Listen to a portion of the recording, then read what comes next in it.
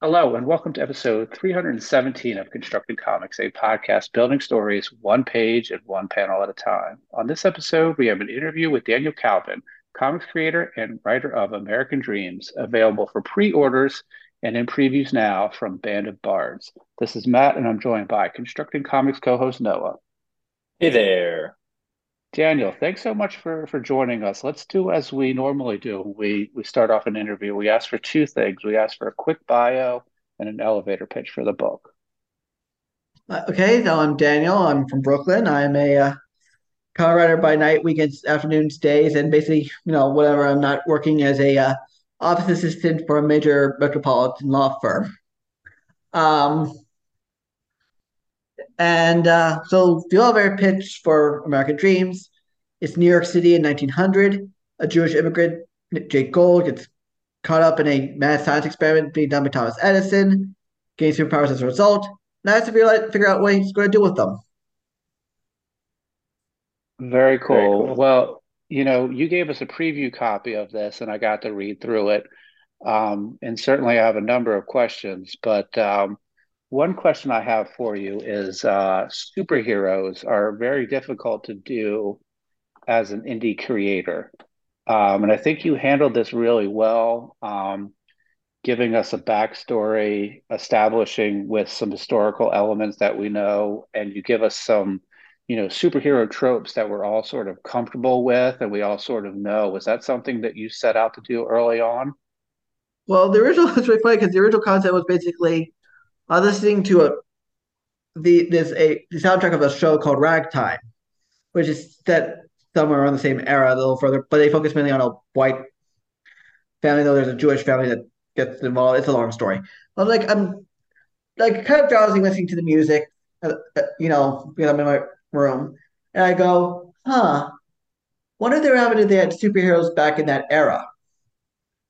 Because there was very much there's a lot of stuff that we talk about today that's in the news was happening back then too. So it's like a kind of interesting mirror to hold up to our era of another era.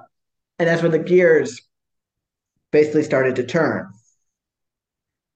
And so I said, okay, what kind of superhero based I said, let's do a Superman archetype because that's interesting, lead in. But I figured, being Jewish, and I feel like there's not enough Jewish, big name heroes right now in comics, and they seem to be kind of like second, like their Jewishness seems to be second fiddle to something else. Like let's make this a Jewish superhero, and and an immigrant. So it'd be interesting entry point because he'd be a guy who has all this amazing power, but in terms of the society of the era, he's on the bottom rung. Mhm. So because there's many interesting ways you can play with that.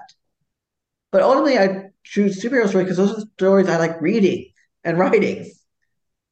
And yes, it's hard to do it, but you have to figure out the angle to approach it so it's not just like, generic guy in a mask, 5,200 something. You need to find your own twist and take and just, bring that to the forefront and make that Very, special.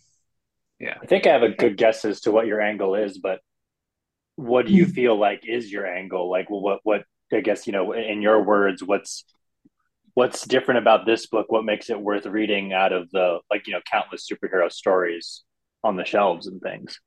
Well, there's a few things. Well, first of all, it's a Jewish protagonist. You don't get that many right now in the comic, in like mainstream comics. Like, as I said, their Jewishness always seems to be second fiddle to something else in their backstory or personality or whatnot. Like Batwoman, great LGBTQ representation, also Jewish, but we don't talk, but that's not discussed as much. The Hmm. Thing, Jewish, but it's more of an ensemble character. Magneto, you really wanted Mega Villain to be the Jewish representative? No. Kitty Pride, again, ensemble member. And then there's like prominent characters who are Jewish, but they don't discuss it, like Hal Jordan, canonically Jewish per the Dark Side War saga, his tie-in. But that's only been really mentioned once, and then has been brought up. And then what is unintentional, because it's Batman. Batman is now technically Jewish because if Kate Kane, Batwoman is his maternal cousin, it means his mom, Batman's mom, Martha Kane, originally Martha Wayne, was Jewish, which means per Jewish law, Batman's Jewish. And it's like one of those little things DC keeps sweeping under the rug, and other writers keep sweeping it back out, and it just becomes like a whole tug of war. So, like, Hmm. yes, he's a character who's proudly, ethnically, he might not be Jewish, he might be the most devout Jew on the planet, but he's proudly Jewish. And then it's also putting it in the Gilded Age time period because a lot of people do like the earliest I think people really do superhero stories canonically, mainly. It's not like a weird Elseworld like Civil War. Is what we consider the golden age of comics. We're talking 1930s, 1940s. I'm pushing it back 30, 40 years to the turn of the 20th century, where it's a lot of upheaval, a lot of change, similar to our era. But at the same time, it's an era that you don't really see in comic books, so it's a nice different take on your New York setting. So this is like the New York of gas lamps is slowly turning to electricity. The horse and carriage is turning more slowly into cars, though not the best cars on the planet. And it's a lot of struggle for equal rights among various groups, and there's a lot of social anxiety, and it's very much the haves against the have-nots. So it's again another one of the things is you're mirroring today through yesterday. Yeah, The we've one had a thing that I couple. like, sorry, go ahead. No, no, please, no, go ahead. Um, One thing that I always liked about Patty Jenkins discussing her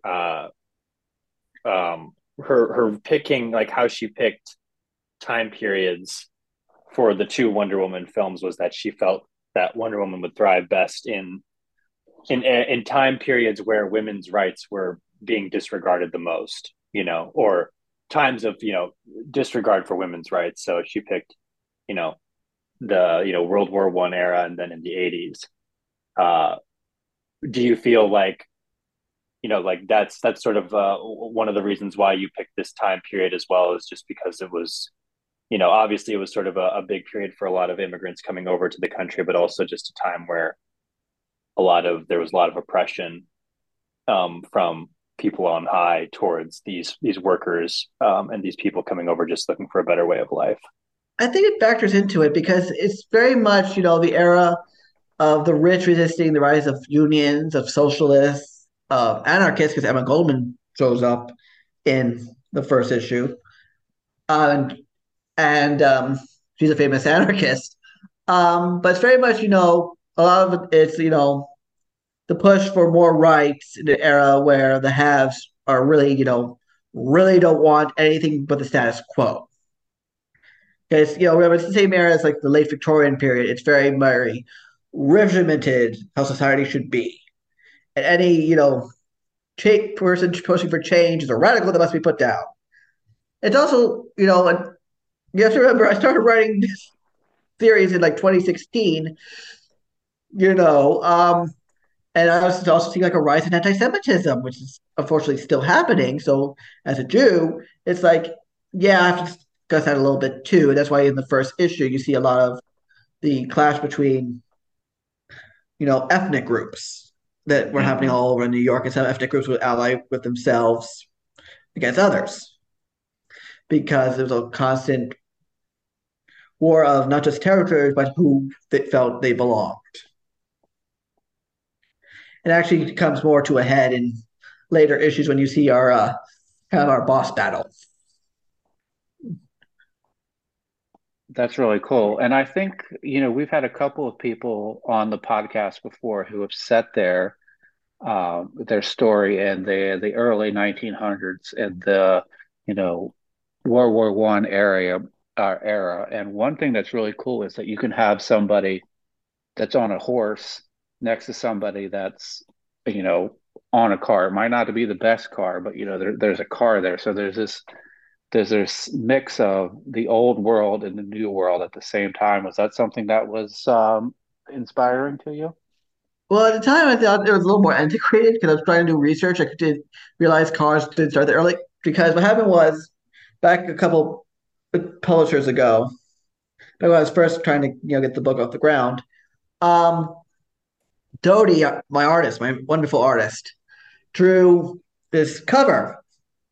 And looking at this, I'm like, Dodie, I don't think there's been more than this kind of car in World War One New York, and so they had to go. It was replaced with a horse and carriage. We ended up not using the cover anyways Hmm. because we moved to what was that? To move to short fuse, and of course, short fuse doesn't exist anymore. But that's beside the point. But I was doing some research, and all of a sudden, I came across Harry Houdini in a car in a photo marked 1900. So immediately, I sent Tony the picture. I said, "Remember when I said there would be no cars in 1900? I was wrong. I apologize." And actually, we put the car into issue 4 with bad results for Jake because he does not like cars. That's really cool. How did you meet your artist? So back then at this former publisher, like so going backwards is current publisher Band of Bards, Self Publishing, short using the original publisher. And I don't even think it exists anymore either. Um, but I was looking for an artist because what happened was really a friend and I were pitching a book we co-wrote, and as we're waiting for something to go long, the then publisher said, "Hey Daniel, do you have anything?" I gave him this script, which at the time was called Modern Colossi. He says, "I like the script. You have to change the title to American Dream. Just reduce the title because it doesn't work." So I basically had him taught it was American Dreams, which ended up being the best title of the ones I was trying to cook up. Desperation brings innovation. Um, and then I'm like, wait, now I need an artist on this. And then another writer in this collective said, "Hey, how about this guy Dodie?" And he sent me the artwork. I'm like, that works. That's perfect. And then Dodie and I got contacted each other. And we became friends. And he recommended his inker Tevi, and we became friends. And I think the same guy recommended me. Dodie recommended Warnia to me. Warnia Sayadawa, our amazing colorist. So basically, those other writers recommending people to me who I'm now friends with, like Neto Diaz, who was before he'd been writing right now like a meteor at Marvel. He did our first original cover A, which is now our cover B.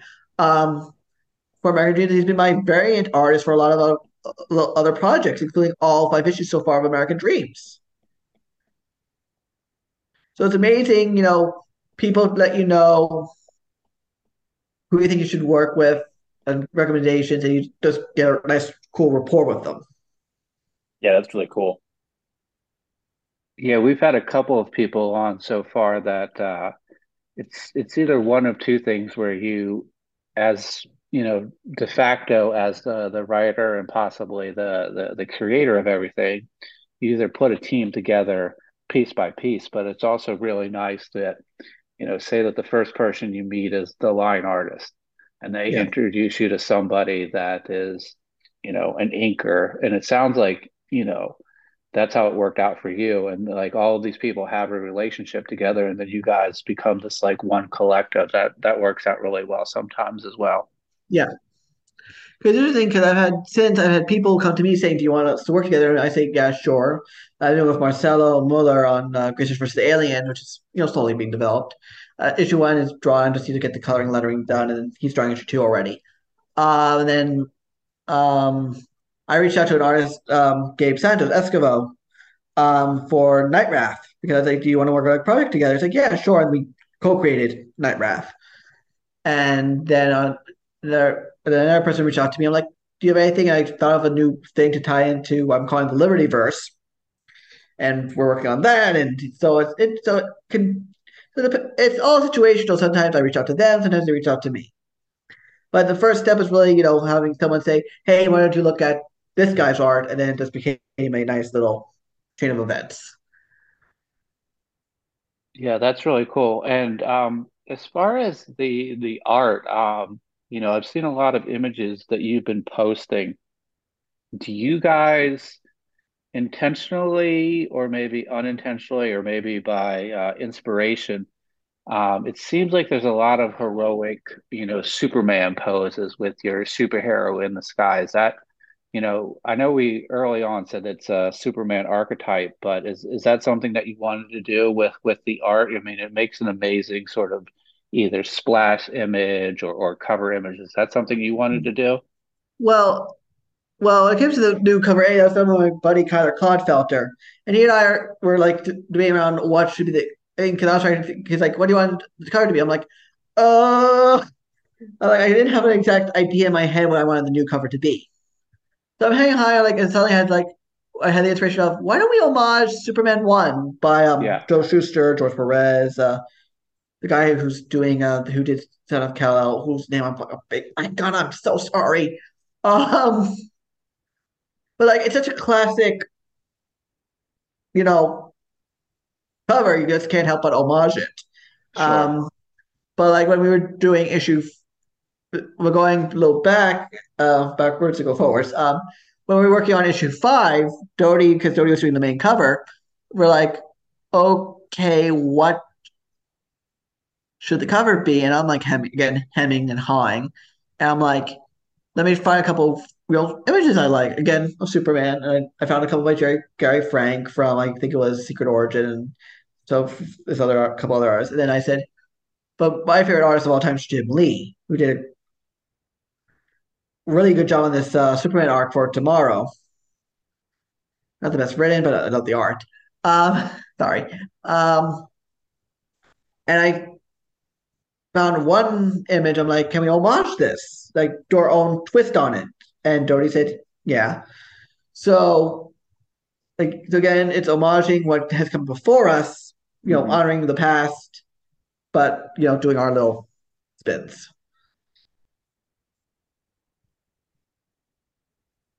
If that makes sense. No, it does certainly. So what is your plan for this series? How many issues are we looking at? And Well, this first arc, which is being released in Diamond starting in March, and pre-orders are rounding up now, so you guys should pre-order a copy now. Um, is 5 issues, and each arc is going to be 5 issues. Doty has drawn 6. He's drawing 7. I need to get the issue 6 colored and lettered and prepped because I think if not this year, next year I want to kickstart issue 6. If not, okay. let's bet the Bards, want to kickstart themselves. At which point, that's one less thing I have to worry about scheduling. Guys, let's talk. But yeah, it's I already have Arc 3 written out, which is funny because Arc 3 was really supposed to be Arc 2. And then Hmm. my late editor, LaShawn Colvin, and I were on a podcast. And she basically told me point blank, again, on the air, Daniel, you have all these great characters, but your diversity of your characters is not much of it yet, because basically there's a women, Jewish characters, but not enough black characters, not enough Asian characters. And, instead of taking offense and being outraged and being defensive, like, you know what, LaShawn, you're right. So I put aside my arc, then arc 2. I wrote a new arc. I started outlining a new arc 2, Hmm. which is going to introduce some new characters, has more diversity. And she loved it, loved what I was writing. And unfortunately, before I could get her the outline, and Gina, I was working on issue 6 and issue 7. And I think I was about to send her the outline to 8 or 9. And then by that point, she had unfortunately passed suddenly Hmm. Oh, that's this year, sad. I'm so sorry. in this past October. Oh, that So must have been really hard. it was a shock. Like her assistant, like I was at work, and her assistant editor sends me a voice message on Facebook. She's like, and Andrea's like, Daniel, call me like right now on Facebook. I'm like, oh no, like really, and it was like really at a point, I thought I said someone must have died. My brain, like something had happened, something had happened. And I said, I have a feeling you're going to stay for some reason in my gut, but what happened? And she's like, LaShawn died. Oh, It was very sudden. It was a a surprise and a shock. yeah. No kidding. And that's got to be hard when someone who's been in. How long had she been involved in the She comic officially, before then? she officially, well, she's been starting. I first met her when I joined up with Short Fuse, and after a while, she took over as the main editor for some complicated reasons, and then And so she started me with issue three, but she also helped a little bit with one and two. Um, and then we worked on four and five, and I had just had wrapped up the self-published version of the well of the trade. And I was sending her stuff for six and seven and eight and nine, and I was about to start outlining 10. And so they actually have a dedication to her in what I'm calling the Kickstarter edition of the trade. I wrote out a dedication to her in her Good. memory. That's really nice of you. That sounds really hard though. It Um, was, um, it yeah. it was like just because it was because it was so sudden, unfortunately, and it's like Hmm. because she was also the first Black woman in the South to own a comic book to really run a comic book shop. She had just got her book Beautiful Soldiers in with Scout, and she had all these things planned, and then you know, Yeah.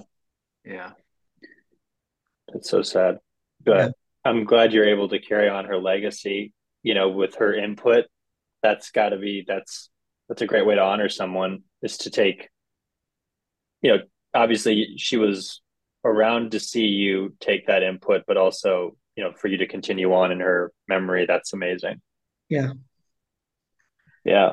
And it's also really cool that I mean, it sounds like, the story idea came from a desire for diversity, but also, that's something that sort of stayed as a thesis or a mission statement for you going forward.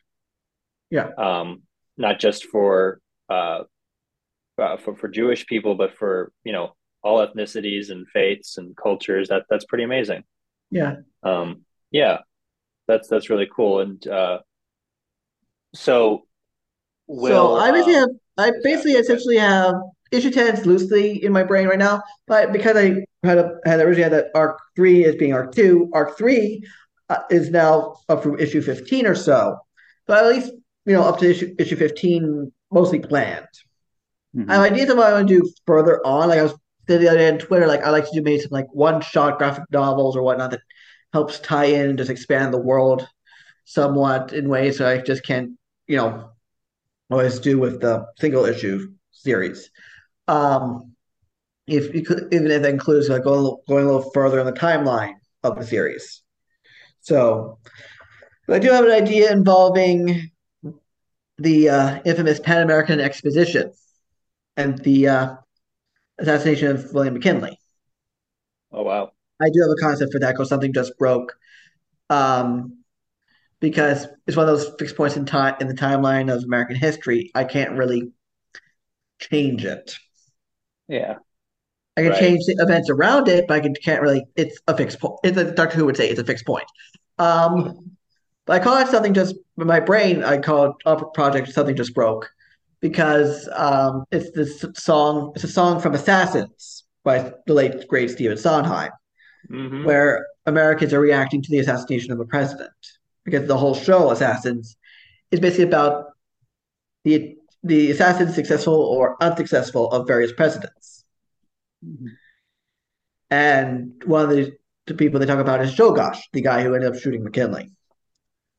And but it's this song towards the end of the show where basically regular Americans are just reacting to all the past assassinations throughout American history of presidents. So I have a question about your sort of organizational process. You're mentioning to us that, you're in previews now. So obviously, you're in promotion mode for issue one. You had mentioned earlier that, a couple of issues in the production line are in various stages of either being drawn or colored, and you're outlining. How do you keep everything straight? Because possibly like your creative mind is in issue 10, but you're reviewing things for anything from two to nine, and you're promoting one. How do you keep everything straight? In all honesty, I don't know. It's one of those things where it's like I'm juggling as many balls as I can, and I just have to keep my eye on these on the various things I'm juggling because otherwise something's going to go. But thankfully, in the case of 1 through 5, they're done. They're ready to Okay. go because I did some crowdfunding um, initially, over the last couple of years with these books. And so 1 through 5 are done. They're in the can. They are ready to go. Hmm. Um, which again makes it a lot easier to promote and distribute. Issue 6 and 7 is going to take a little while because I can only pay so much so fast. But 6 is thankfully fully drawn. I have to talk to Warney about getting the color. We have at least Okay. one cover already done for 6, so that's good. Like it's completely done, other than trade dress. Issue 7, I need to get covers done. I need to talk to Netho if he even has time anymore, because now he's doing all this stuff at Marvel and elsewhere. So I have to see if he can even squeeze me in. I have to finish writing the scripts to 8, 9, and 10. But thankfully, 8 and 9 are fully outlined. 10 is kind of nebulously outlined. And then in other projects like Research vs. the Aliens, issues 1 through 4 are already written. I just need to write 5 to finish that arc. Um, I'm waiting on my artists on Rook and Knight to finish something else so they can do a cover.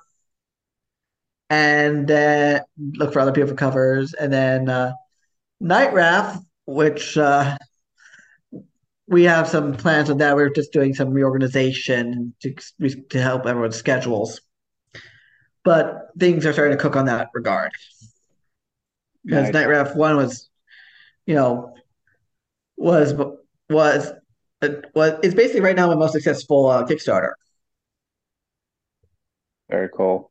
So, could you talk a little bit about the process of kickstarting these books, having some success with them, but then approaching Band of Bards to sort of level up and now be in previews and have the opportunity for shops to order your book? What was did you have any connections there beforehand, or was it Well, a cold call? I actually talked to Tim a while back about another idea I had, which now I'm turning into an illustrated novel, just because it's saves me some money for comics work. So this way, he can just have like some nice illustrations in the novel instead of just doing another comic. But he and I kind of hit it off as and we've been talking back and forth about various comic book things and whatnot. I would say if I could pitch something else, it was great. And then last summer, I was up in Connecticut for Terrificon at Mohegan Sun Resort, and my friend Reese had flown in from the UK to spend time with me, in part to also go to the convention because he wanted to meet Kevin Conroy. May he rest in peace. He got to see Kevin Conroy walk past my table one day. I said hi, and he said hi back. So that's my only Kevin Conroy story. Um, but Reese is sitting next to me on my left. To my right, at the next table are my friends Kat and Phil, who do like father like daughter, um, the, um, the dancer. What's it called? I forgot the name of their webtoon is, but they're getting good success with that. Why am I playing a blank on it? I back it. But they do a lot. They do a ton of stuff. They have a Kickstarter right now for LGBTQ pins. Um, and Cat selling, I'm selling, Reese is helping me out, and I get an email on my phone. At this time, I was doing the Kickstarter for then the American Dreams trade. For the initial was 1 for 5. Collector's edition. I had a couple other little bits and bobs in there. I get an email. I'm like, oh, Ben DeBarge had sent me an email, and I just pause and I blink, and I'm like, I show it to Reese. I show it to Kat, like fucking her over. They asked me if they wanted, like, if they asked me if they could publish American Dreams, and I'm like, this never happens. It's That's like this is great. like great. I'm like, so they're like, do you want us to publish American Dreams? And I'm like, talking to Kat and Reese and Phil about it, I'm like, I'm basically gonna say yes, but like I'm probably gonna say yes. I just need to talk to them and talk with my folks and everything else. But also because I'm at a convention, and I can't really spend the time to at the moment to say yes, definitely. I like, open the email. I go, yes, but can I get back to you in a week or so? I'm stuck at a convention. Well, it's basically, I That's was going to say great. yes. I was basically dead set yes. So basically, I said yes, and then we negotiated back and forth, and with the contract stuff, and then within like 1 or 2 weeks later, contract was signed and done, and ready to go, and we're off to the races. Amazing. That's that's pretty awesome. We've had a number of creators on, and there's always sort of the saying that um, there's a number of ways to break into comics, and as soon as somebody figures that out, they sort of close that avenue, and you have to find another one. I don't think if we've ever heard uh, the publisher sort of cold called me and asked me to publish our book. So that's a new one for us. Isn't Yeah, it, and I Noah? said, like, Yeah, I think so. That's this pretty never great. happened. I thought it was like this never happens. It's like Yeah. that was like my thought process when I got the email. I was like, this never happens because I've sent pitches out since because I got all confidence like, oh, I got picked up by Band of Bars. I have a book coming out in Diamond. I can pitch anything now. I pitched something around Halloween. I have not heard back from anyone else. I've not heard back from any other company I pitched it to. So it's like, okay, guess I was too cocky. No, you have to. A different book, a new book. Coincidentally with If Dodie you and Tebby and Matt Bowers, my letterer, but we had another colorist come in to do it because this colorist is also a friend of mine.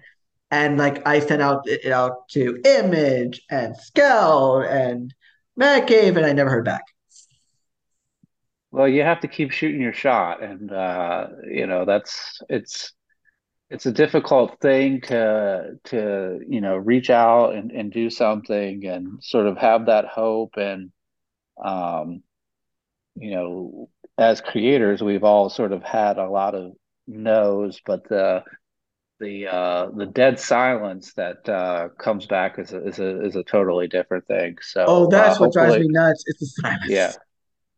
hopefully you get some good news soon. Yeah, Yeah. like I mean, I can always figure something else. I always got a couple ideas rattling in my head, and of course, the guys at Band of Bards, I usually give first look at. Yeah. Anyways, it was just like my first gasp. Let me try something. Yeah, I'm really excited about Band of Bards. They've come on my radar very recently. Our last podcast was with I think our mutual friend Travis Gibb, who has a book there. Yeah. They seem to be making a lot of noise, which is cool. So it's another avenue for folks to pursue, and they seem to be doing a lot of cool things. Yeah, there's a lot of great books coming down the line. Some are been made public, and others I have to be you can't say anything about. Hmm. Um, but there's a lot of great stuff coming out from Band of Bars. I'm glad to be on for the ride. Very cool. Yeah. So I think we're getting kind of close to the end of the interview. I have a couple of questions, but I want to just check in with Noah to see if he has any questions for you right now. Um, I had one question, but I've already forgot about it. I just sort of got wrapped up in the conversation. Sorry about that. But yeah, so I guess I just wanted to know about, you know, you did this, you crowdfunded this book series for a while. Has this been the only series you've worked on, like you've published, or do you have other things like shorts and other Right. comics that you've done? So I had a short in Project Big Hype #1. Basically, it was kind of like a steampunk kind of adventure in Cairo, with a teenage sneak thief robbing a sheik of some ill-gotten artifact so he can return it to a museum. And Sounds then familiar. I kind of had like a dry period, and then Travis, you know, did a call for some people to give ideas for Cthulhu Invades Wonderland, and I pitched ultimately was the Dodo story, Oh, cool. which was a very which So I we've thought was all really been in a book together then. That's yeah, great. Yeah. yeah. Yeah, that's And awesome. and I've been invited to a couple other anthologies, but like I can't say about them yet because they're not published. Night Sure, Raft, gotcha. Night Raft one was, and also I still have to write the scripts because they're just in their nascent ability. But Night Raft one was kickstarted last summer. That was my best Kickstarter. Yeah, that's also Right, you the said only that. five fig. That was the only five. This is the only five-figure Kickstarter I've ever had. So that was. That's awesome. It's I saw the money go up by like the end of the thing. I'm like, okay, now I can unclench for like 5 minutes. It's really funny. So it was like it was also the fastest I ever hit goal because I was at work one day because I launched it on my birthday last year. I took the day off. So I'm like, I come home, I'm in work, on that on Friday. I'm like talking to one of my coworkers. I'm like, if I get hit X amount more, I'll hit my goal, like my first goal. And he's like, he goes up to back to the book. He's like, dude, what? You already hit the goal. I'm like, what? Because it had an update on my computer. And I'm like, I literally turned to him and says, I heard unclench for 5 minutes. Thank you. But seeing the numbers go,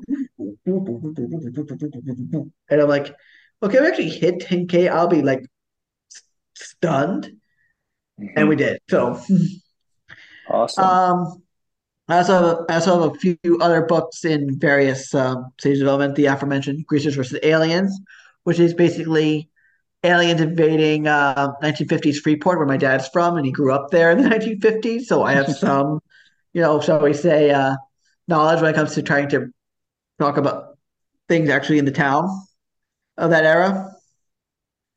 And then I have Brooklyn Knight, which is kind of like a Batman and Robin esque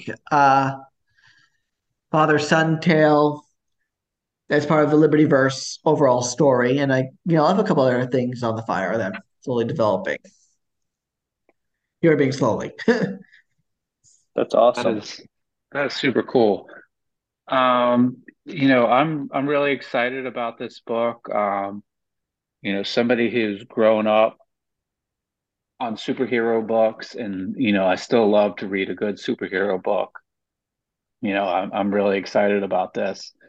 Thank you. Um, why don't you, as we close up, let's do what we normally do at the close. Where are the best places to follow you online to stay up to date with this and all the various projects you might be working on?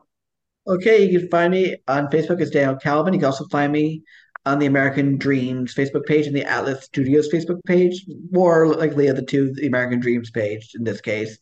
You can find me on Twitter at Daniel Calvin. And then you can Okay. find me as D Calvin on Instagram.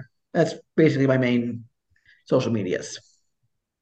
That's awesome. So we're going to link all of those in the show notes. And what I'm also going to do is put a link to Band of Bards and to previews in the show notes. So we want to make it as easy as possible for people to, call up their pod player, hit the details, scroll down and find all of those links. Yeah. Um, And and support your you local talked a comic little bit. shop. I'm sorry, go Yeah. ahead. Let's say support your local comic shop. Definitely, definitely. And this is sometimes at the point of the interview where we talk about the importance of pre-ordering. I think your FOC is in a couple of days, so we're going to post Yeah. this as quickly as possible. Um, with these indie titles, it's very important to pre-order these because it doesn't have Spider-Man, it doesn't have Batman, as a guy very close to Superman, but it doesn't have Superman on the cover. But you need to tell your shop owner that you want to pre-order this. Do you want to talk a little bit about the importance of pre-orders with indie books? Well, basically, pre-order indie books can live or die as a continuing series from your pre-orders. Like, for example, my books are a spotlight book in previews, but that doesn't guarantee I'll get like a whole bunch of orders. I need to push as much as I can because I've been emailing shops and I'm going to be calling as many shops as I can this weekend. And I've been, hitting the social media as hard as I can. But basically, the more you pre-order, the more longevity the series will have Sure. overall. Like, this is like a one issues 1 through 5, arc series, and you will get 1 through 5. It's like the more you order, the more we can put out like 6 through 10 easily, Yeah. or for 15 and so on. Yeah, and a little bit of the hope is that maybe if you have a shop owner that has, two or three regulars that come in and says, hey, I want this American Dreams book, he might see a little bit of, you know, heat from his regulars, and he might go, hey, you know what? If I have two or three pre-orders, let me go ahead and grab a couple more for the shelf. So that's another important part of pre-orders. Yeah. Very cool. Well, Daniel, it's awesome to check in with you and find out about this book. I'm very excited about it. Um, you know, I'm definitely going to tell my shop to get me an order. Um, and I'm really excited about it. Hopefully, we can have you on in the future to talk about either, more issues of this series or anything else you want to talk about. Sure. And I'm guessing, we don't want to talk about it right now, but there's probably a couple of anthologies coming up in the future that everybody on this Zoom call is part of. So that's Yeah. maybe something we can do in the future. Yeah, definitely. Yeah, very cool. So as I stated earlier, all of Daniel's social media is going to be linked in the show notes. There'll be a link to Banded Bard's webpage. Daniel, I guess maybe I should have asked you about that because we had Travis on earlier, an episode ago. Can you maybe you don't have a local comic shop near you or convenient to you? Are you able to order these directly on the Band of Bards You webpage? you can order it directly as a Yeah. pre-order at Bandit Bard shop. Yeah, so that's a very important reason why we will have Band of Bards website in the show notes as well with the previews page. So check that out. If you want to follow the podcast, we are on social media. Our Twitter is at ConstructCompod, Instagram is Constructing Comics Pod, and Facebook is Constructing Comics. Just want to thank everybody for listening. Please be safe, be nice to each other, and go out there and make some comics. Thank you.